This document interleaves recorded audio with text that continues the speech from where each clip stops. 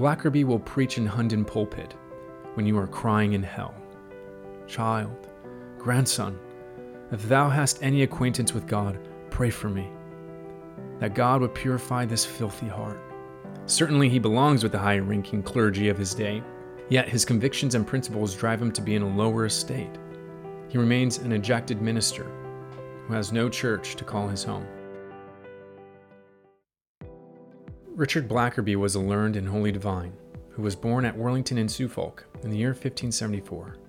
He was educated at Trinity College, Cambridge, where he sat under the ministry of the famous Mr. Perkins, by means of whose preaching he was effectually converted to God. For several years he labored under the most painful awakenings of conscience, approaching almost to melancholy. However, later he found peace with God and enjoyed comfort in his soul through faith in Jesus Christ, which he never lost to his dying day. Upon his leaving the university, he became a domestic chaplain, first to Sir Thomas Jermyn of Rushbrook, then to Sir Edward of Denham.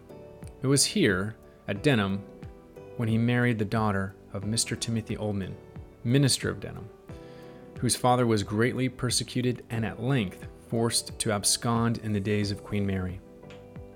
When called to preach at Feltwell in Norfolk, he was obliged to remove to Ashton, in Essex, on account of his nonconformity to the Church of England.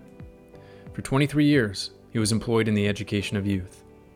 Some of his students in Essex became scholars of considerable eminence, of which was Dr. Bernard.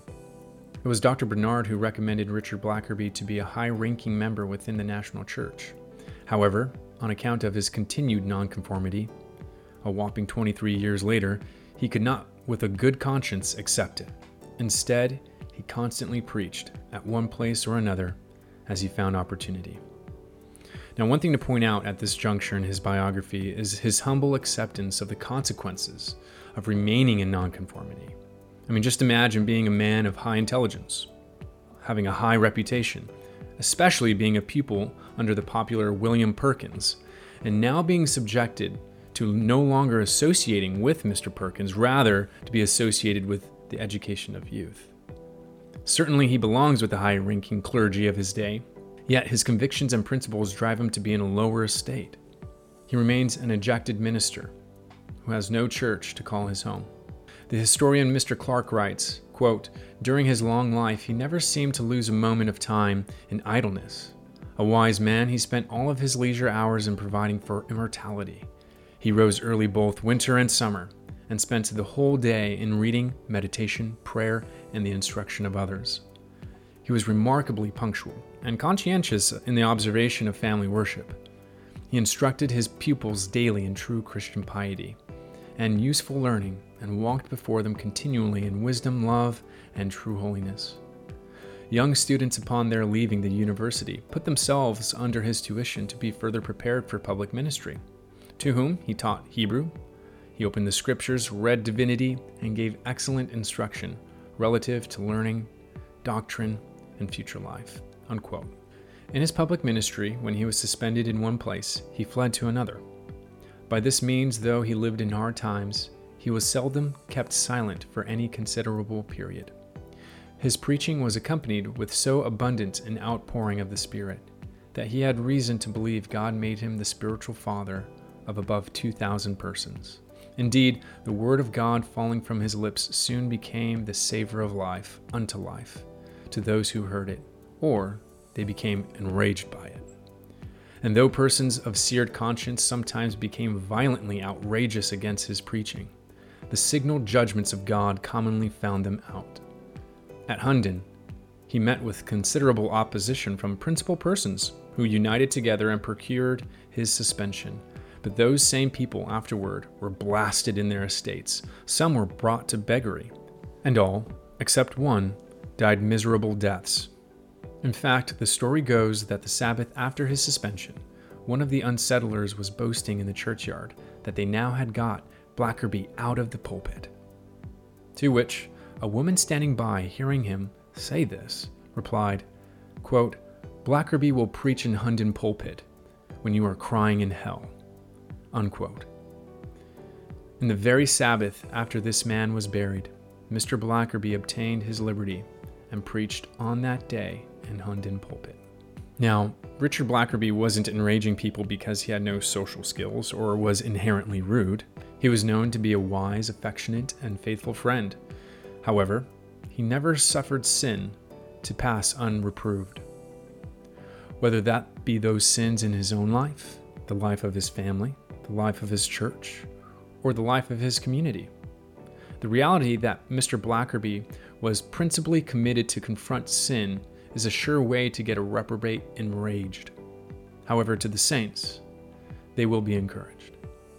In fact, many whom he reproved still loved him because of the manifested love, seriousness, and sweetness of spirit that emanated from his tongue.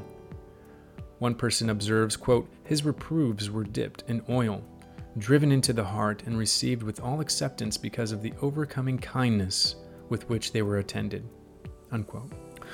When he was in the company with persons of wealth and heard them swear and use profane language, he would withdraw from their company with a sad countenance and would address them in private with so much affection and seriousness that they would frequently thank him. One gentleman said, quote, "Had you reproved me at the table, I would have stabbed you. But now I thank you," unquote. Mr. Blackerby's whole deportment was as if God, his holy law, and the day of judgment were constantly before his eyes. He was deeply impressed with the majesty and holiness of God and maintained constant watchfulness over his heart and life. He practiced mortification and self-denial and was justly named one of the holiest men living. Though he was deeply humbled under a sense of his manifold infirmities and imperfections, this he often expressed to a grandchild. Really, he confessed to his grandchild, saying, quote, "Oh, thou little thinkest of what vile heart I have, and how I am plagued with proud thoughts. Child, grandson, if thou hast any acquaintance with God, pray for me, that God would purify this filthy heart. Oh, if God would not enable me in some measure to keep watch over it, I should act to the shame of my face," unquote.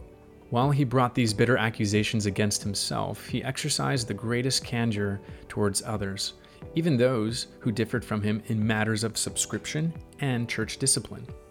He affirms with what famous Mr. Perkins once said, quote, "that when a man is acquainted with his own heart, he will be apt to think everyone better than himself, and an appearance of the love of God in any will make him put the best construction on all their words and actions," unquote. Perhaps you might be the type of person who quickly assumes wrong motives, bad intentions when a fellow Christian does something that rubs you the wrong way. May I encourage you to agree with William Perkins and Mr. Richard Blackerby and to assume the best in all their words and actions, because their appearance of the love of God. If you consider them a brother or a sister in Christ, you ought to assume the best and move forward in either covering their apparent offense in love or confronting their apparent offense in love. Either way, whatever you do and how you handle your brother or sister, do it with charity and love. Mr. Blackerby was crucified to the world, and the world was crucified to him. He lived above the world, having his affection set on better things. When his eldest daughter, whom he loved dearly, was taken away by death, he preached her funeral sermon with the utmost composure and said he believed she feared God from 3 years old. He preached as a man who had not lost his God, though he had lost his dearest child. The love of the creature could never draw his heart from the Creator. He enjoyed the abundant manifestations of God's love and was accompanied with such a settled peace in his conscience that he had a full assurance of eternal life. He often declared before his death that for more than 40 years he never had a single doubt of his salvation. In the year 1646, at the age of whopping 74, which is extremely old for that era, Mr. Blackerby died. At his death, he expressed his strong hopes that in the day of judgment there would be many hundreds of his children standing at the right hand of Christ. And it is said that those who knew his children believed they were all heirs of eternal life. There were favorable hopes of all his grandchildren, many of whom were eminent persons, and many of his great-grandchildren were truly pious Christians. Now, I want to recall earlier what we've said about Mr. Blackerby in this biography, when he was named one of the holiest men living. And remember that he confessed his sin his unseen sin to his grandchild. Mr. Blackerby had an understanding that it is his children and his children's children and his children's children's children who must understand that Christ is preeminent and he is not. He brought himself to appear ugly before his grandchild, and no doubt to his kids, so that Christ could look more beautiful than the emanating light that beamed from Mr. Blackerby's person. Also note, Mr. Blackerby asked for prayer from his grandchild, and acknowledged the fact that the only way the child could help him is if he knew God. Being labeled a holy man is surely tested by the outcome of his posterity, and indeed he passed with flying colors. It is said that on account of the heavenly majesty and holiness which attended Mr. Blackerby, the excellent Mr. Daniel Rogers of Wethersfield used to say he could never come into his presence without trembling.